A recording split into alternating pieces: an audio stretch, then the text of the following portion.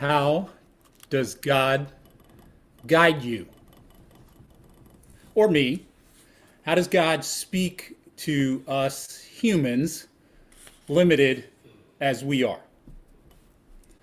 So, if you would, think about some decision that you have to make in your life right now.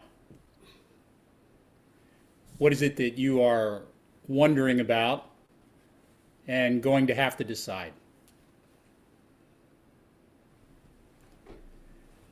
Well, how is it that you will go about hearing from God about that? Over the years, people have often wished that God would take up skywriting. That would make it simple, but he doesn't. Or we have longed that God would speak in an audible voice, which he does do sometimes, just exceedingly rarely. I once had a chance to talk to the pollster George Gallup, and he told me that when he was a boy, he heard the audible voice of God. So he'd had that experience, but I have not. And so then other people try to discern God's will in ways that they can kind of control or that tap into spirits that are not God, which so God forbids divination, trying to read his will through animal entrails or tea leaves or horoscopes or lines on your palm. So that won't work. So let me ask again, how does God guide you? Well, tonight we remember and celebrate here on Epiphany that when Jesus was born, he was revealed by God, not just to the people of Israel, God's historic chosen people of faith, and not to the people whose ethnic background he shared in his birth, but to people of a completely foreign culture, a strange language, a different religion. We call those people the Magi. And God reveals Jesus in such a way that it gets these Zoroastrian astronomers to leave home, travel 900 miles, and end up in the exact right house where Jesus is sitting on Mary's lap. And God gives them enough revelation that though they're looking at a toddler, they know this is the new king.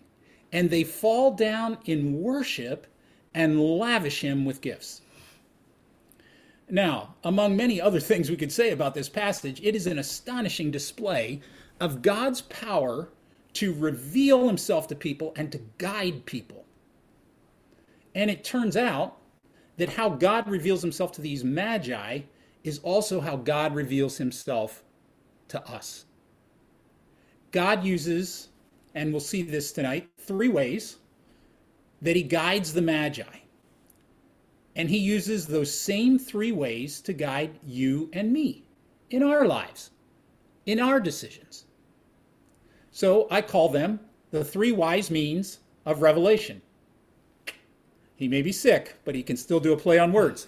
I hope that tonight you will marvel at God's sheer ability to guide human beings like you and me and to reveal himself to us. And then you will open yourself more fully to the ways in which he may guide you. All right, let's start at Matthew 2, the beginning of our gospel reading tonight. And thank you, Hope, and all the dramatists for that wonderful presentation. Jesus was born in Bethlehem in Judea during the reign of King Herod. About that time, some wise men, or magi, from eastern lands arrived in Jerusalem asking, "Where is this newborn king of the Jews?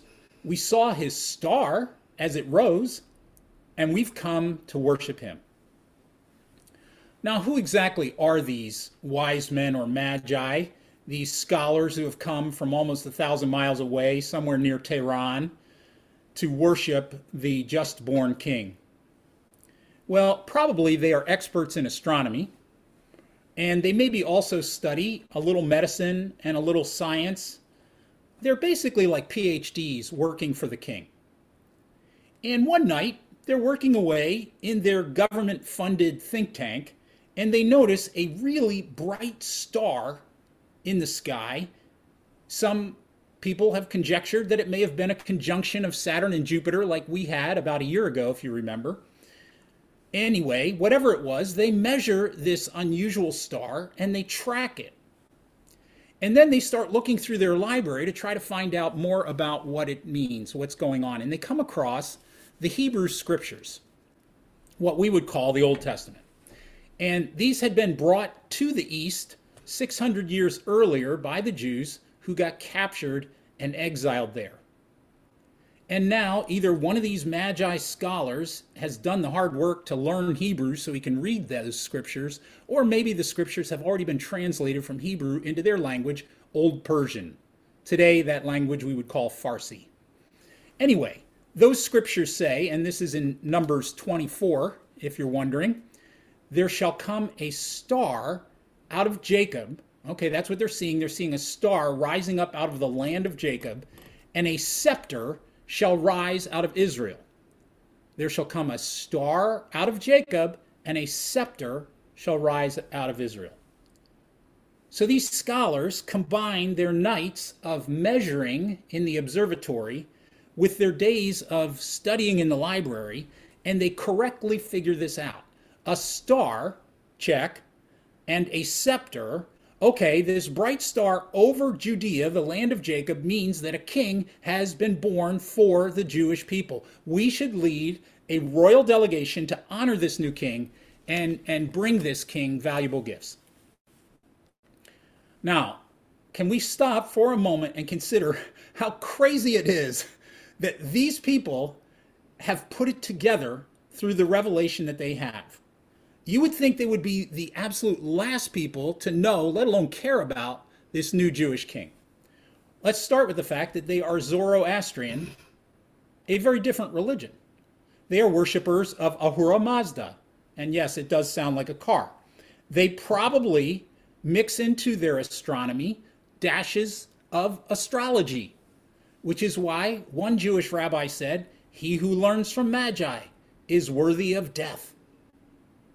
The Magi do not speak Hebrew. They don't speak Aramaic. They speak their own Persian, and they live far, far away. But despite every sort of disadvantage they may have, God gives them enough revelation to guide them to the right country. Now, how does he do it? Well, the first means of revelation that he uses is the star, an unusually bright star in a particular location. The Magi observe this because they study astronomy, so we might say that they have gotten revelation from God through science, the natural sciences in this case. Or more broadly, we might call this means of revelation the world. Oh, and I happen to have a large W. What are the odds?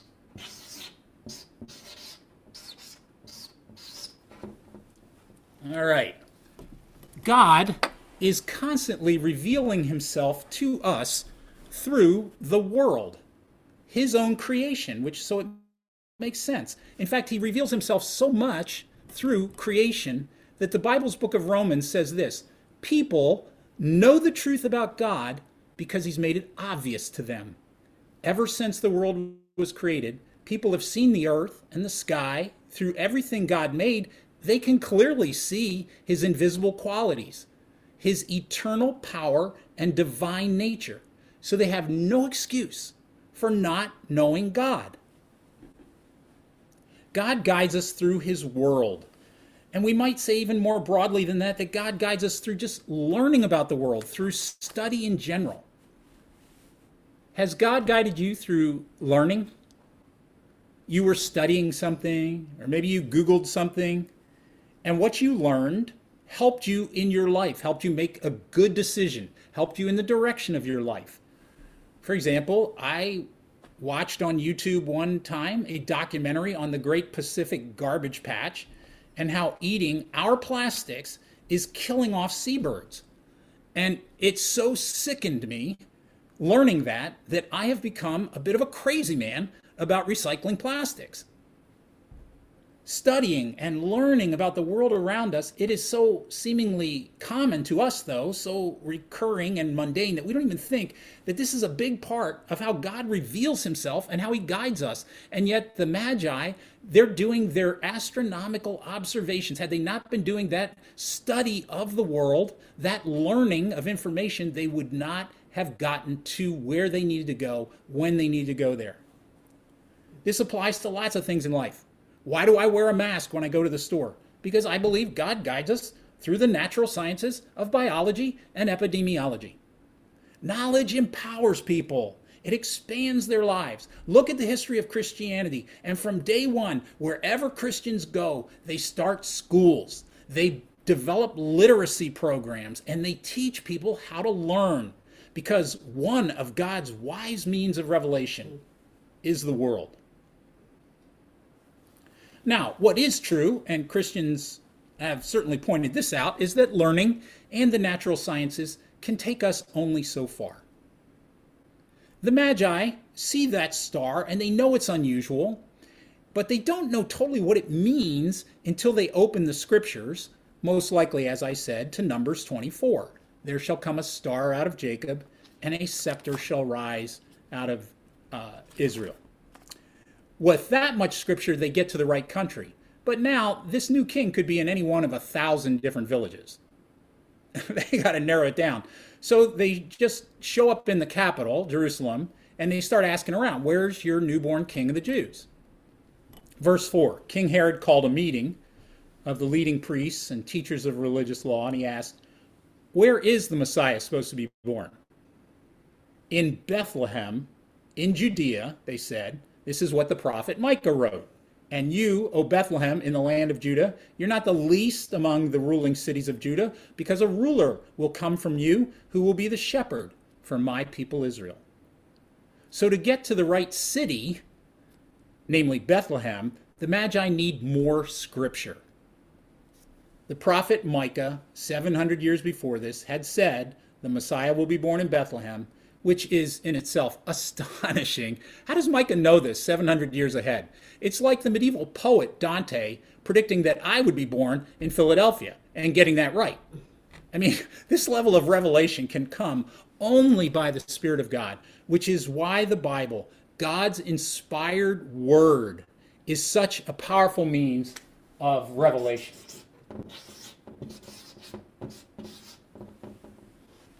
So, as good as learning is the world, and God teaches us through his world, we can never know God fully without the word, his word to us.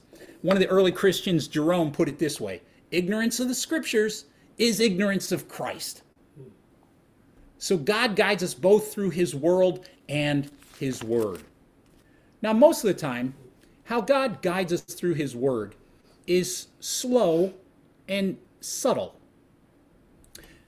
As we read the Bible and we ponder it and we pray over it, over time, if we come at it with the right spirit, it begins to change the kind of people that we are. So, for example, this Good Friday, you will be invited to give toward people in a program in our area, a training program for young people who, because they are recent immigrants or struggled in school or have some developmental delays or whatever, find it difficult to get a job, even in this current employment context. And so this program wraps around these young people. It improves their language skills. It teaches them how to dress for interviews, how to do all those things that maybe we found basic, but they were actually taught to us. Okay? And it helps them land a job. So you're going to be invited and you'll have a decision to make. Am I going to give to this Good Friday gift this year or not? Now, if I've already spent time in God's word, I will have read, the person who is kind to the poor lends to God, and God will repay him. Okay, that's clear. Or I will have read the words of Jesus, insomuch as you did it to the lowest and least person of my brothers, you did it to me. So it's not going to be a struggle for me to decide this Good Friday, am I going to contribute? Because God's word has already guided me. It made me a different kind of person. All right. But there are times where God may use his word to guide us in a more unusual or direct manner. When I was a senior in college, I was planning, here was my plan. I was going to graduate, get married, start seminary, all within a matter of a couple of months. And one day I was reading God's word and I came to Deuteronomy 24 and verse 5, which is a little bit of an obscure text. And it says, if a man has recently married, he must not be sent to war or have any other duty laid on him for 1 year. He is to be free to stay at home and bring happiness to the wife he has married. And I thought, wow, that is really interesting. How humane to allow this year, kind of a sabbatical year for this young couple before the man is sent off to the rigors and the danger of the battlefront. How wise of God. And then I recalled a friend of mine who was a few years older who had gotten married and immediately gone to grad school. And I knew that that had put a lot of strain on that young marriage. And I put all this together and it seemed like God was giving me wisdom and guidance. And so I called up the seminary and I asked for a 1 year extension on my acceptance. And they said, yeah. And then I just found a simple 9 to 5 job where I could actually have a lot of energy left to just pour into the relationship building of this young marriage without undue pressures. And you know what? Karen and I look back now 40 years later and we go, that was a great call. Smarter than we knew. We didn't know what we were doing. We were just going step by step. But man, it really helped build in a foundation that we have counted on later. God guides you through his word. If you come with an open and receptive spirit, he will guide you. It's based on the Bible's book of Micah, that the Magi go to Bethlehem. And it says they entered the house.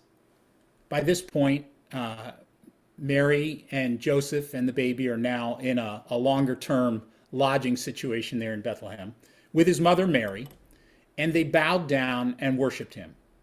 Then they opened their treasure chests and gave him gifts of gold, frankincense, and myrrh. Gold for the King of Kings, frankincense for the priest of all priests, and myrrh for the sacrifice to end all sacrifices. At this point, Jesus is probably about 18 months old, and he's probably squirming on Mary's lap. But these foreign dignitaries get this much. This youngster is a king.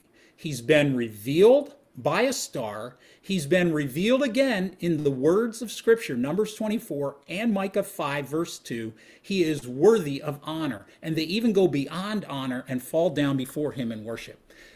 God has guided them through his world, and he has also guided him through his word.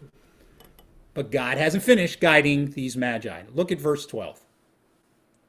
When it was time to leave, they returned to their own country by another route, meaning they didn't go back through Jerusalem. For God had warned them in a dream not to return to Herod. Now, Herod had seemed like a nice guy. He seemed like he was totally interested in worship like them. He had specifically instructed them, you come back here and tell me where he is. But God warns them in a dream. A dream. I think, what if those magi had ignored that and had done what is so common in our sort of reductionist era, and we just go, oh, we just ate too much hummus? They would have gone back to Herod, divulged where Jesus was, and Herod might have gotten his evil hands on the boy, but for the intervention of God. But because they take this dream seriously, God guides them through it for the protection of the baby Jesus.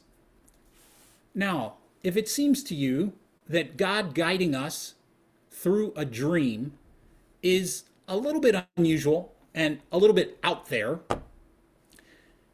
if you read Matthew 1 and 2, you will see that God guides people by a dream 5 times. This is only 1 out of the 5.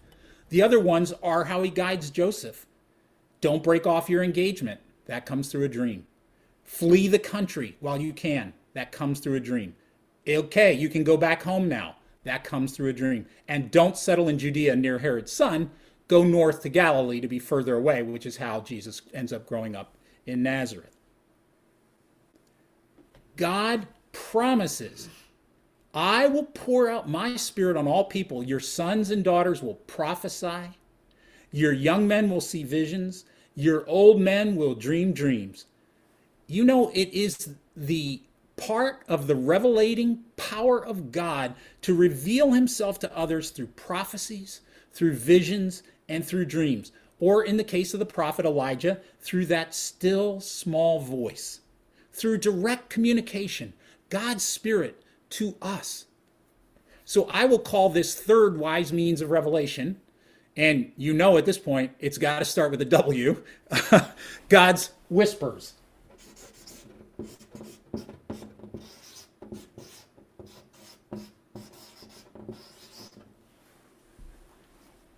My niece, Becky, a member here at Savior, told me about an experience she had when God guided her through a dream. And with her permission, I want to share this story, quoting her. In 2000, I was a college student praying about my future. I felt called to missions and ministry, but I didn't know where God wanted me to go or what God wanted me to do.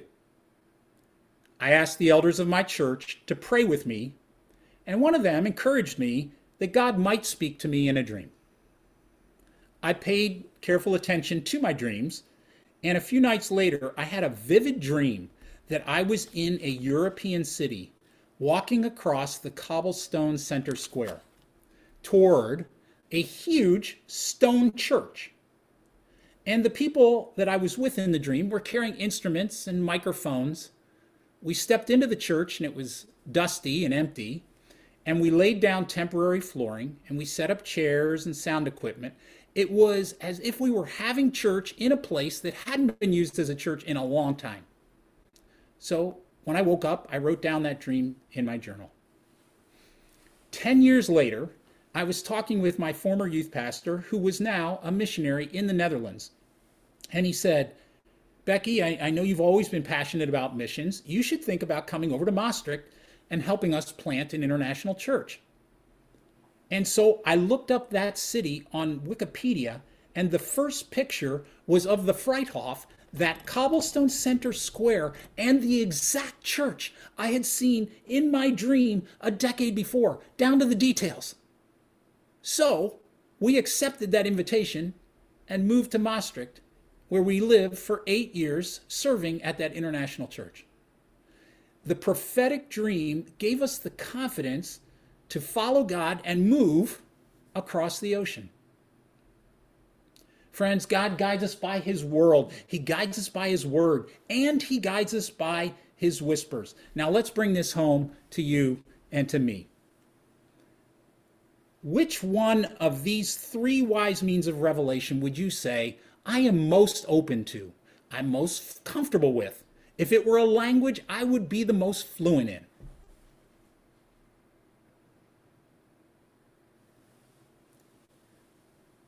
And on the flip side, which of these three wise means of revelation would you say I am least familiar with, I'm the least comfortable in?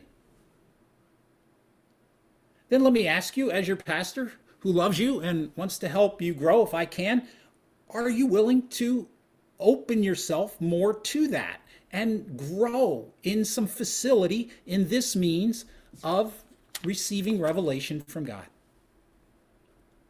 And what I've noticed over the years is that it actually takes all three of these means for the Magi to complete their mission and for us to complete our God-given work in life. Think about what happens if these get out of balance for us as believers. For example, let's say we go all in on world and very light on the other two.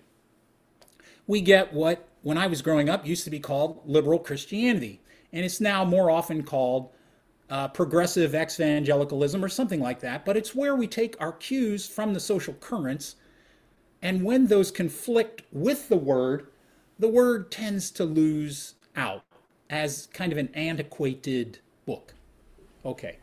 On the other hand, if we go too heavy here at the expense of these other two, we end up disregarding important knowledge for life. For example, a Pew Research Center study found that 37% of white evangelicals say there is no solid evidence that the planet is warming at all, when there is. And finally, if we go too heavy here on whispers at the expense of the other two, then we get kind of an overheated Christianity where God told me defeats all manner of common sense. Now, I would say that if we were asking this question for our entire church, Church of the Savior as a whole, my guess, just a guess, is that we would probably say we have a very high commitment to learning from God's Word and a high commitment from learning from God's world. We live in a college town, after all. And so our growth edge, maybe, I'm proposing, would be over here more. In opening ourselves to dreams and visions and prophecies and the leading of God's still small voice. I wonder what would it be like if we became even more fluent and became the kind of Christian community where God guides Paul like he does through a vision to go into Macedonia, or he guides Peter through a vision to accept even Gentiles into the church. Well, friends, our God is a revealing God. He gives you and he gives me all the revelation we need, all the guidance we need, so that we can follow him and we can find him and we can make our entire lives an act of worship to him. Amen.